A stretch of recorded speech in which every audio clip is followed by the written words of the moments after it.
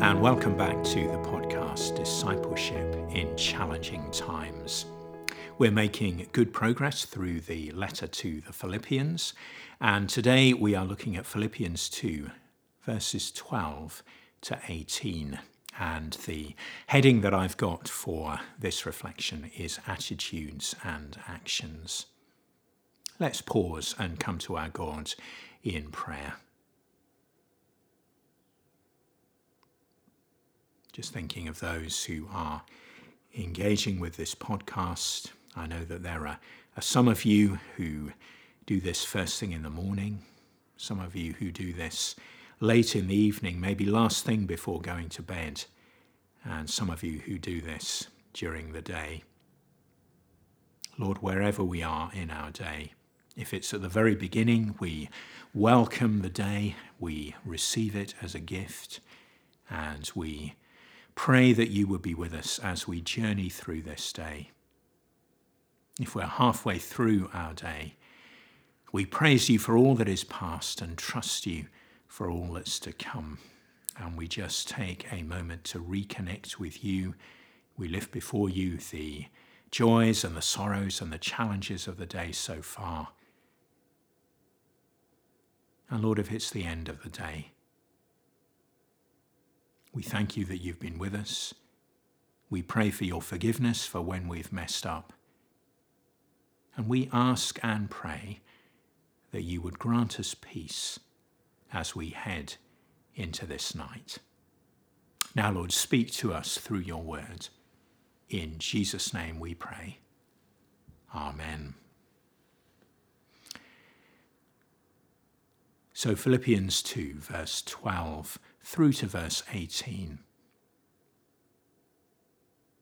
Therefore, my dear friends, as you have always obeyed, not only in my presence, but now much more in my absence, continue to work out your salvation with fear and trembling. For it is God who works in you to will and to act in order to fulfill his good purpose.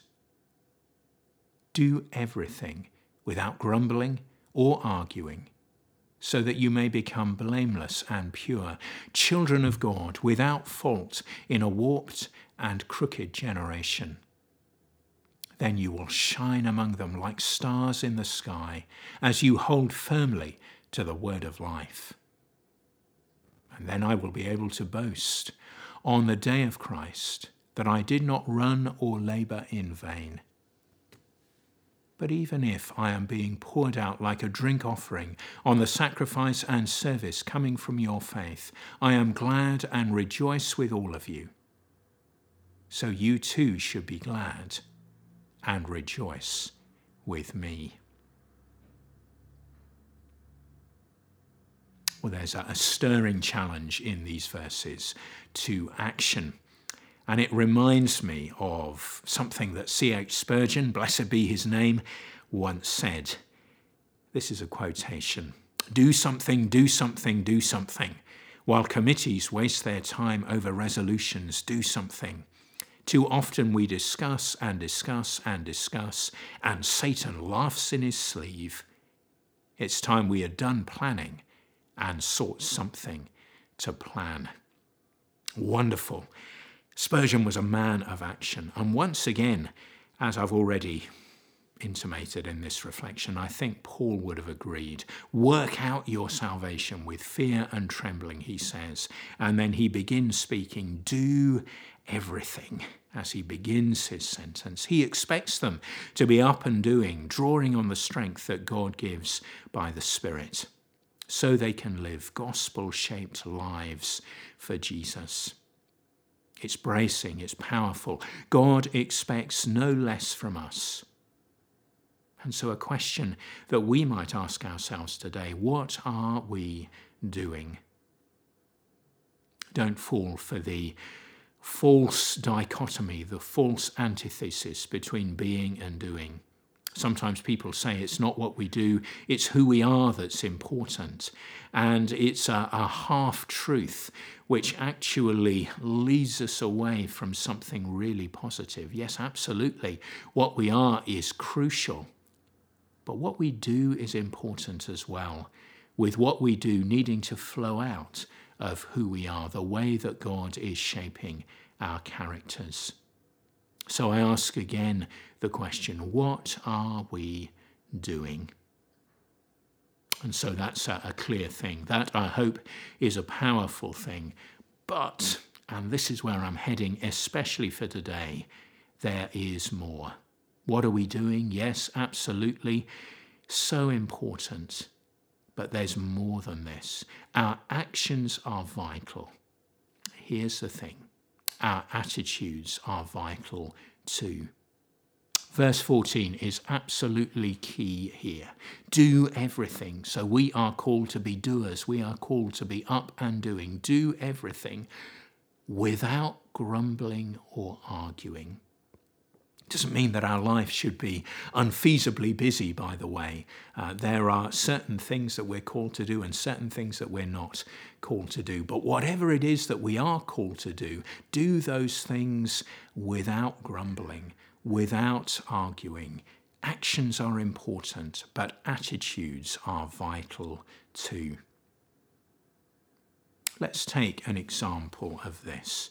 Hospitality permeates this letter to the Philippians, and actually it's part of their culture.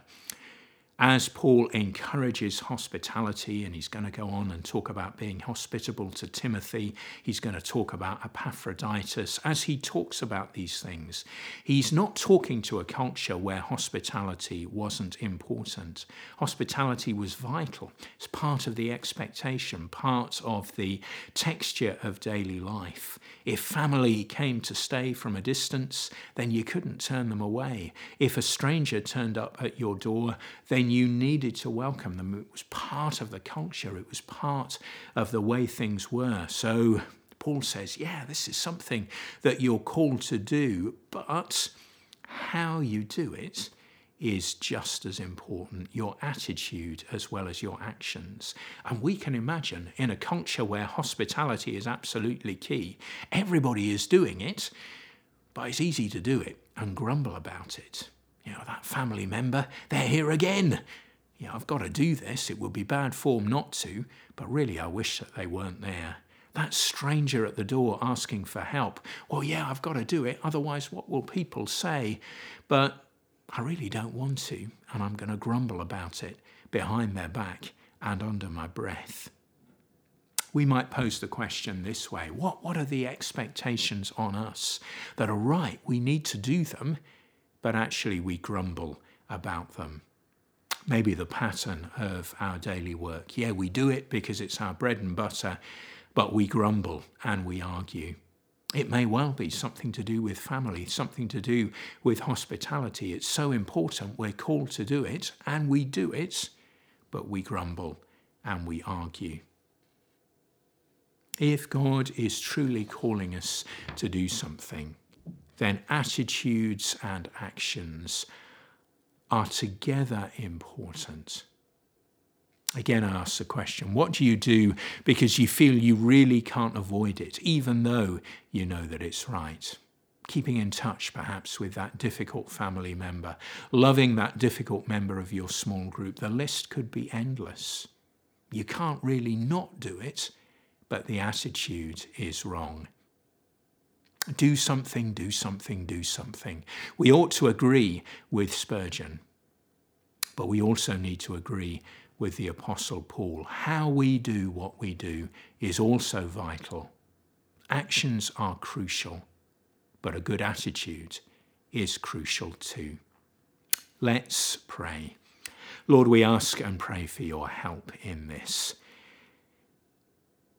Just thinking about what the scripture says, the Lord loves a cheerful giver. Yeah, we're called to give. But again, the attitude is really important. This principle can be applied right over our daily lives. And Lord, however you're challenging us now, we pray that you would lead us forward, not just in right actions, but also in right attitudes. May our hearts be right, before you. Strengthen us by the Holy Spirit. Fill us afresh with the Spirit right now. Lord, we can't do this on our own. We can't really get started with it because it's so difficult. Come and strengthen us, we pray. Fill us afresh from the soles of our feet to the top of our heads. Lord, we need you. We need your Spirit today and tomorrow. So, Lord, be with us, for we ask it in Jesus' name. Amen.